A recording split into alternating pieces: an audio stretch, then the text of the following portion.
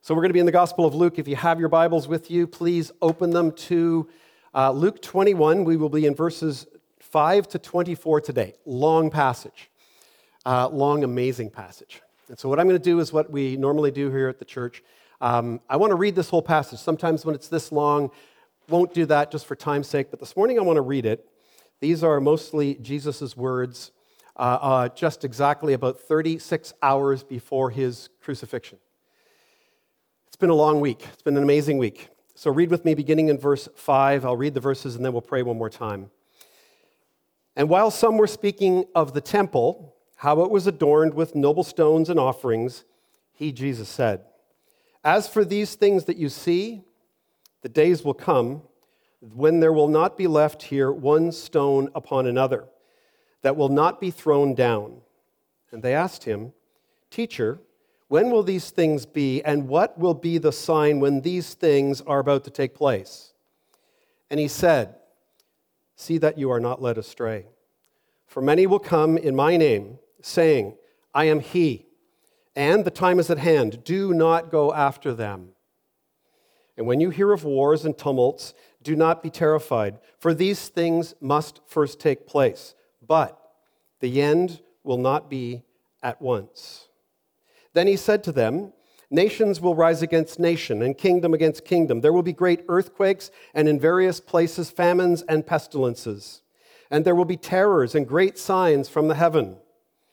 But before all this, they will lay their hands on you and persecute you, delivering you up to synagogues and prisons, and you will be brought before kings and governors for my name's sake. This will be your opportunity to bear witness. Settle it therefore in your minds, not to meditate beforehand how you're going to answer, for I will give you a mouth and wisdom which none of your adversaries will be able to withstand or contradict. You will be delivered up even by parents and brothers and relatives and friends, and some of you they will put to death. You will be hated by all for my name's sake, but not a hair of your head will perish. By your endurance you will gain your lives. But when you see Jerusalem surrounded by armies, then know that its desolation has come near. Then let those who are in Judea flee to the mountains, and let those who are inside the city depart, and let not those who are in the country enter it, for these are days of vengeance to fulfill all that is written. Alas for women who are pregnant, and for those who are nursing infants in those days, for there will be great distress upon the earth and wrath against this people. They will fall by the edge of the sword and be led captive among all nations. And Jerusalem will be trampled underfoot by the Gentiles until the times of the Gentiles are fulfilled." Let's pray. Gracious Heavenly Father, once again, Lord, we are grateful. We are grateful to be your children, to be able to be here today as your children, gathered together as the church, whether in person or online. We're just grateful, Lord, that we know you. We're grateful that we know that you are a good and loving and just God. Lord Jesus, we thank you for this day in history. We thank you for your boldness, and we thank you for the truth that you preached. We thank you for these prophecies that we know came true. Holy Spirit, I just pray today that you would help us. Help me. These are hard words. This is a challenging sermon that Jesus preached.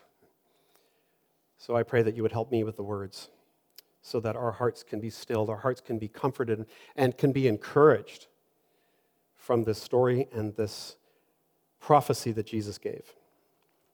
So Lord, we just thank you for this time together. And I just want to pray your blessings upon it. In Jesus' worthy name I pray. Amen. Needed to pray that, I got to tell you. I've been studying this. I've studied this before in the past. We went through the Gospel of Matthew a number of years ago as a church, arrived at Matthew 24. It's Matthew's recalling of this same event. And so we've been through this. I'm familiar with it. But it doesn't matter how familiar you might be with it. You come to it each time humbled by the fact that these are stern words. These are true words. And so what are we going to learn here today? So the challenge for me here today, quite frankly, and the challenge for you here today is to not turn this into some kind of seminary lecture. Because that's the sense that we need to go into, and that's what sometimes happens when this is opened up. This is what has been termed the Olivet Discourse. It is recorded, as I've mentioned, in versions of it in the Gospel of Mark and in Matthew, and of course here in Luke. And there's this great consistency, a few, again, little flavor differences and highlight differences in each gospel, but all saying and prophesying the same thing from the words of Jesus. And they all lead basically to the same conclusion. Now, we're not going to see the conclusion to this sermon this morning exactly, because it actually, we'll pick it up next week. Jesus will conclude it next week. But essentially, the conclusion is this. Jesus prophesies. He predicts with precision the destruction of the temple in Jerusalem, which was fulfilled in 70 AD, approximately 35 years after he's saying these things. Then the destruction of Jerusalem itself followed that in that same summer. And so again, these things came true. The Jewish historian Josephus, he records this event with great detail in his writings, his historical writings, and he makes the point that approximately 1 million people in the city of Jerusalem were killed on the day the temple was destroyed by the Romans. And that number was that large on that day because, again, like the week that Jesus is preaching this and teaching this, it was Passover week. So people were there to celebrate God and to celebrate the Passover. And then this came upon them. So Jesus prophesied, he predicted that these two things would happen, and look, we know this is true. They did. This is not some mystical story or fable that's been written up. It's history. It actually happened. And then, as we'll see next week, and I'm sure most of you already know, Jesus will predict his second coming. Right? He will predict that, and he will also give us a hint of when that might be, kind of, sort of. I won't get into that, but because we know that no one will know the time or hour precisely, but he gives us a hint. So to start then, I would like us to see a few things and understand a few things. One of the predictions he made on that day to his disciples, he made in a slightly different way and context to the Pharisees. Some of you might remember it early in his ministry. John records it in his gospel, and it's put this way. Jesus looking at the temple, just outside the temple, looking at the temple with the Pharisees in front of him, again questioning him, questioning his authority and all these things that they like to do, Jesus said these words. He said, "Destroy this temple, and in 3 days I will raise it up." The Jews said to him, "It has taken 46 years to build this temple, and you will raise it up in 3 days?" But he was speaking about the temple of his body, John adds. And so what we should understand is this. They all thought in that day. The religious Pharisees, of course, but even Jesus' disciples on the day that we're reading in Luke, they thought that maybe, just maybe, he was kidding. You know, you're being a little facetious, right? Or maybe he was losing it, right?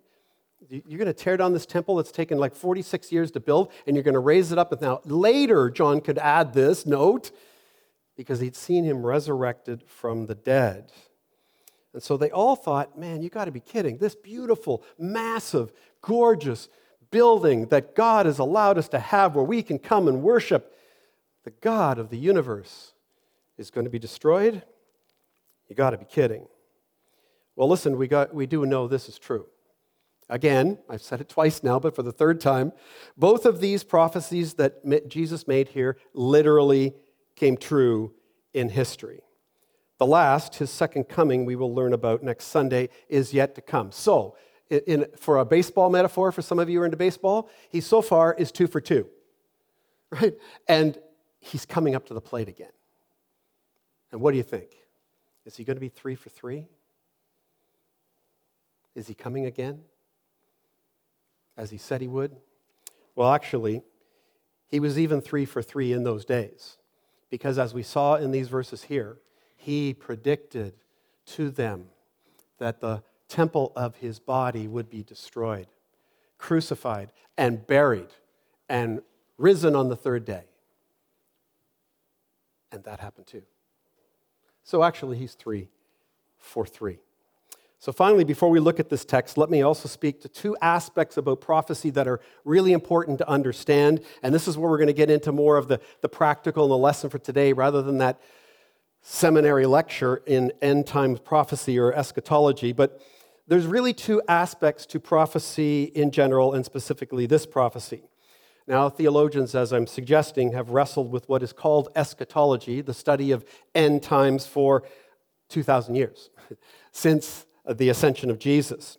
And when you consider the prophecies in the Bible that are found in Daniel, in Mark and Matthew 24, and here in Luke 21, the reality is that there are more than one view of how this is all going to work out.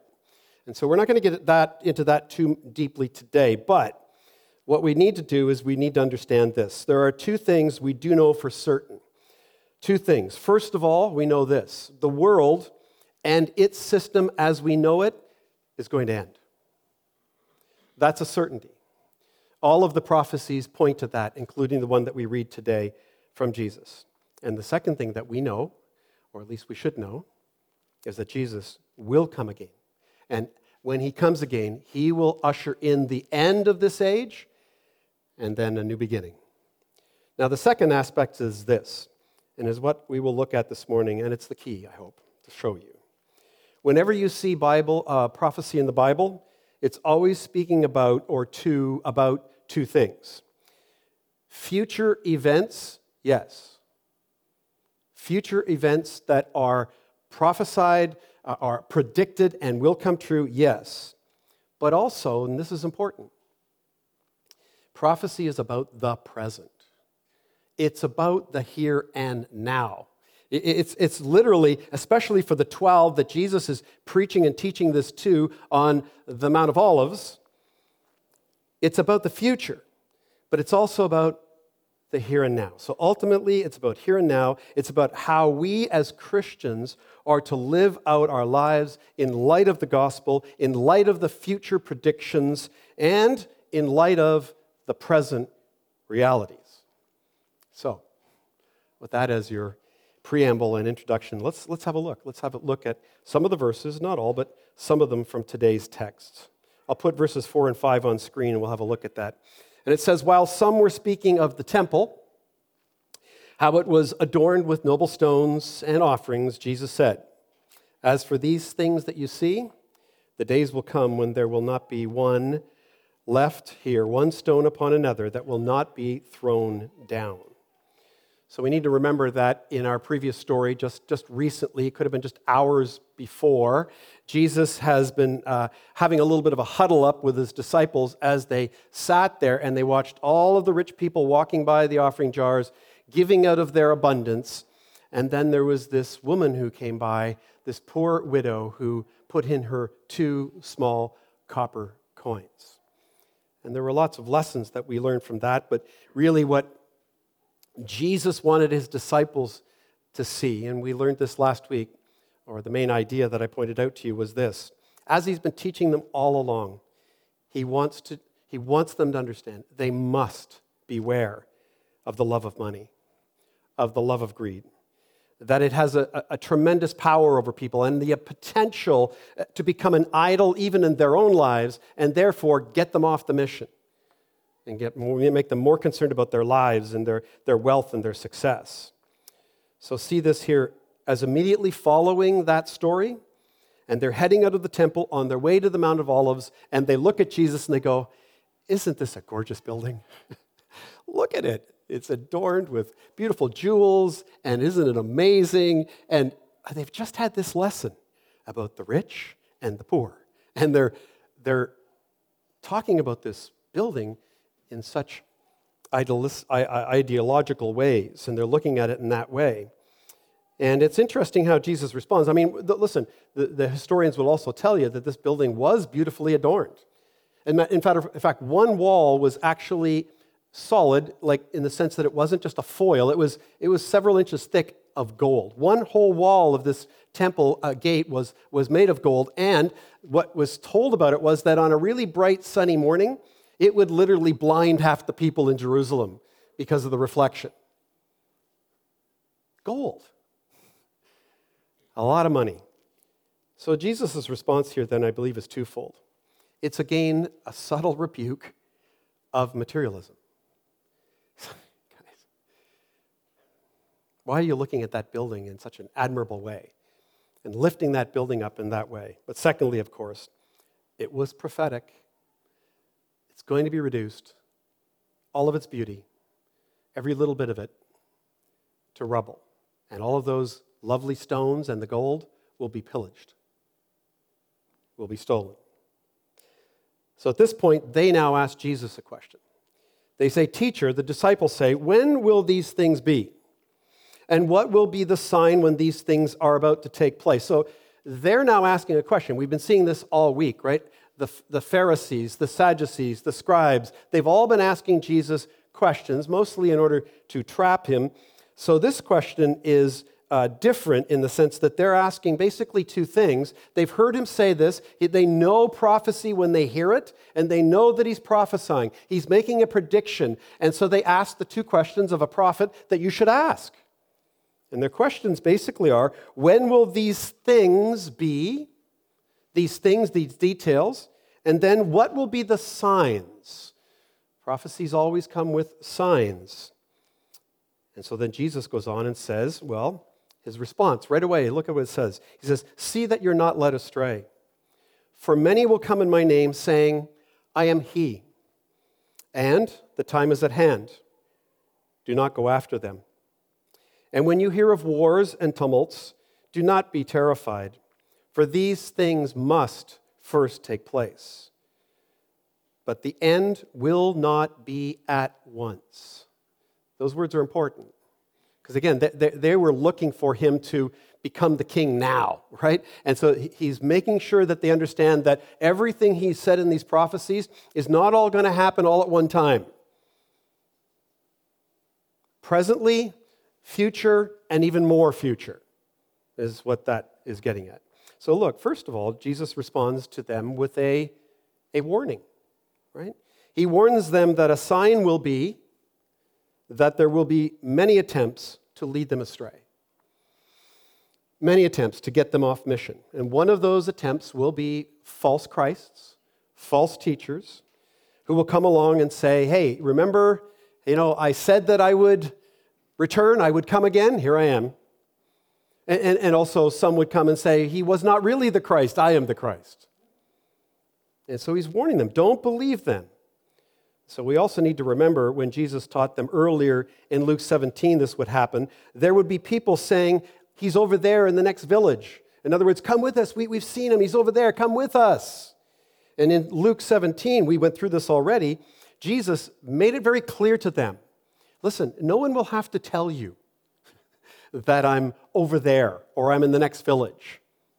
It will be obvious to the whole world. Because in Luke 17:24, Jesus said this, "For as the lightning flashes and lights up the sky from one side to the other, so will the Son of Man be in his day." It will be a big announcement. It will be a very big announcement. Everyone will know at that moment, Jesus is back. So history tells us that there were, in fact, many, many, many false messiahs after Jesus, leading all the way up to the destruction of the temple in AD 70.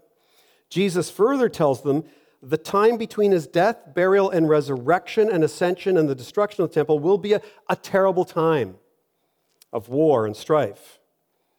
In other words, not only do not be led astray, but listen, I want you to be prepared. Now again, since Luke chapter 12, if any of you remember that introduction I gave to that chapter, I said this is the point in time in Luke where he's turning to his disciples and he's going, "Okay, now I need to focus on you. I need to make sure you're ready. You need to be prepared." And he's doing it again right here. He needs them to be prepared. And so I want to suggest to you the same holds true for the church today. When Jesus ushered in his kingdom upon his arrival and then said he would establish and build his church, he never said it was going to be easy, did he? He never said it was going to be a rose garden, did he? He never said that.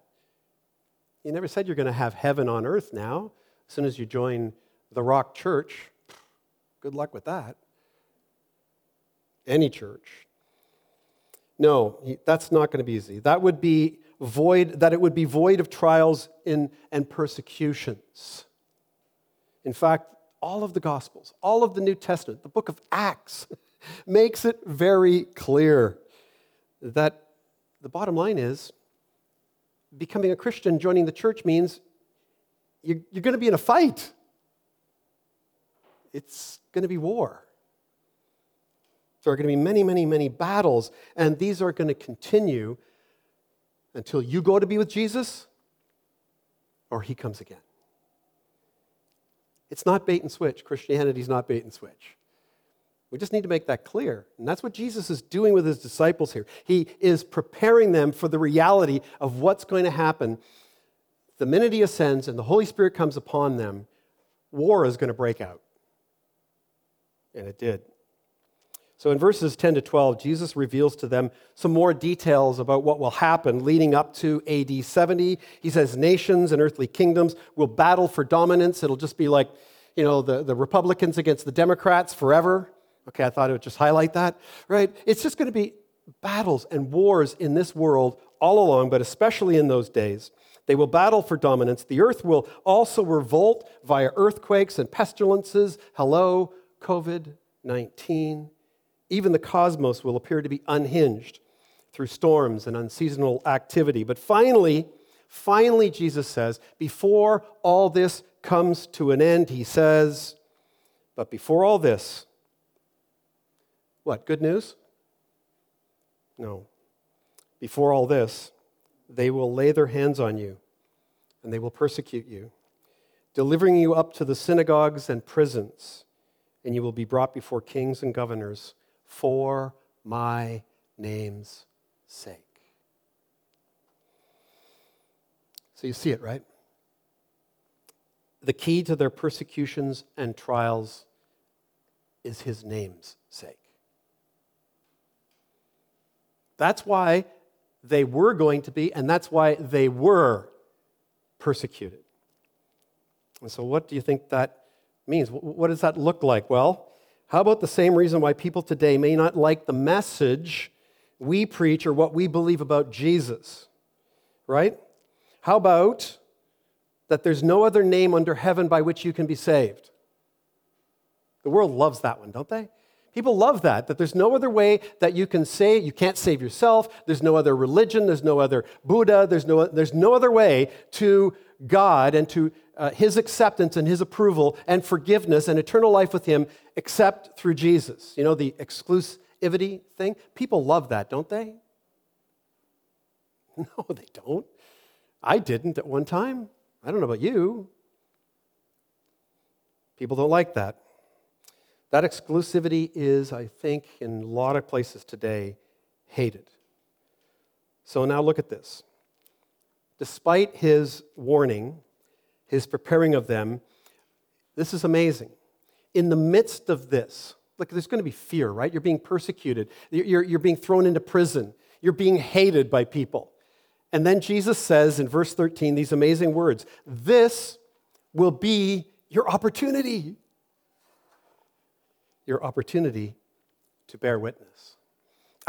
When I reread that, this week, it amazed me. I'd never seen that in Luke 21 before what he says to his disciples in Acts chapter 1. Remember that? What did he say? When the Holy Spirit comes upon you, you will be what? My witnesses. I gotta believe the disciples remembered these things and put this together. This is your opportunity. That's amazing.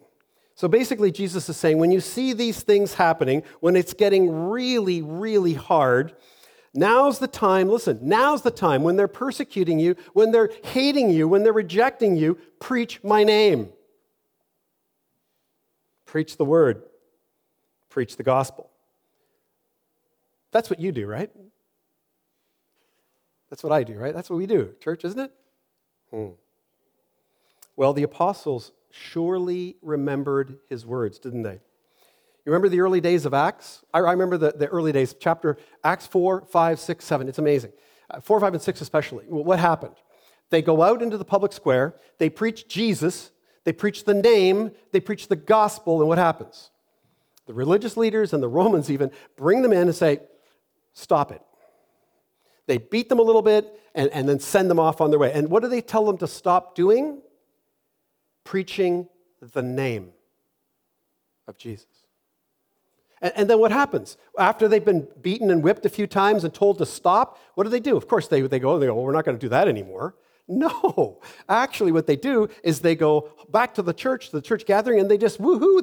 They actually tell the body, the other members of the church, how proud they are happy that we got beaten for Jesus. Go ahead, read it for yourself. They're actually excited about it. And then what do?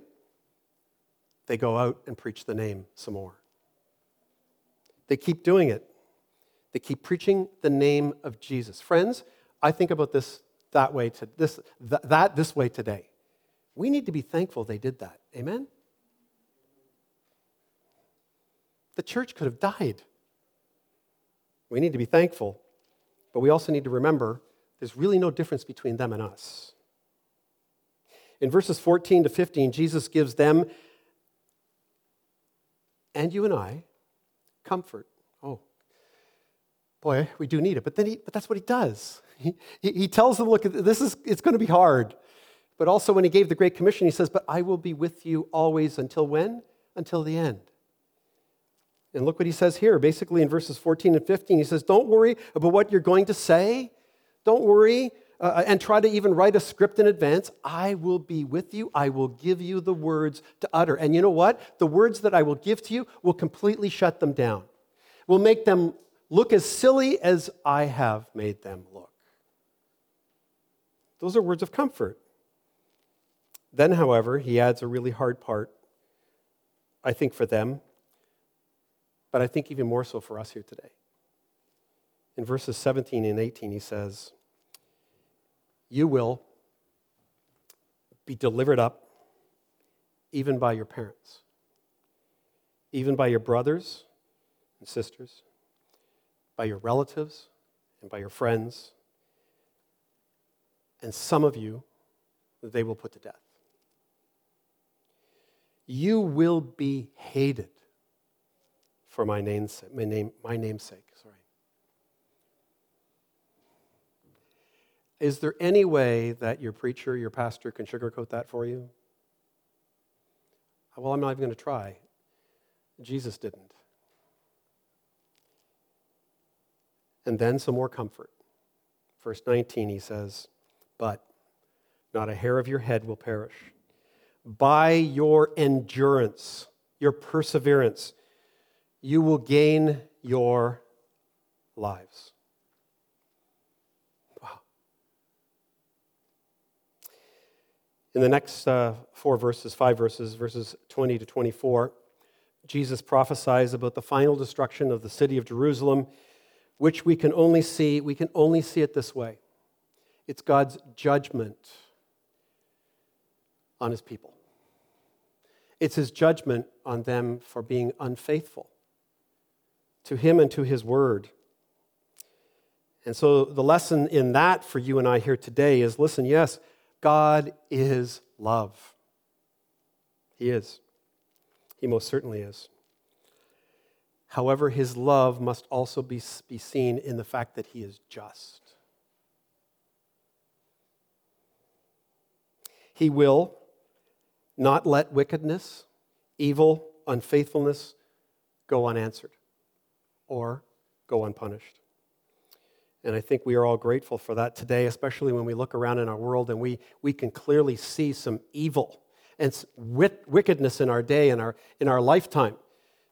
And we are thankful that God is going to make it right. Are we not?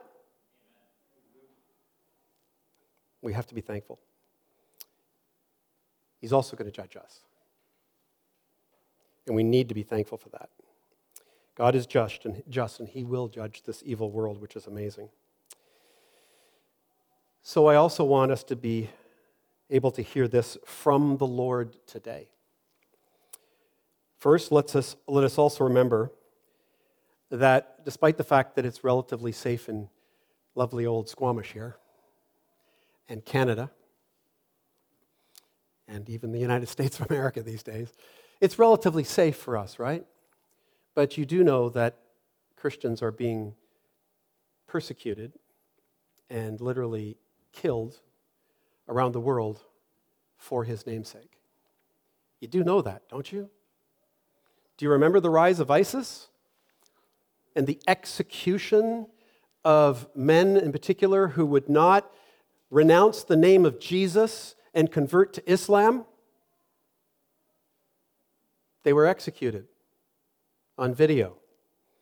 There are Christian pastors in many parts of the world, including China, that are imprisoned and beaten and tortured. And what are the government officials demanding? Stop preaching the name.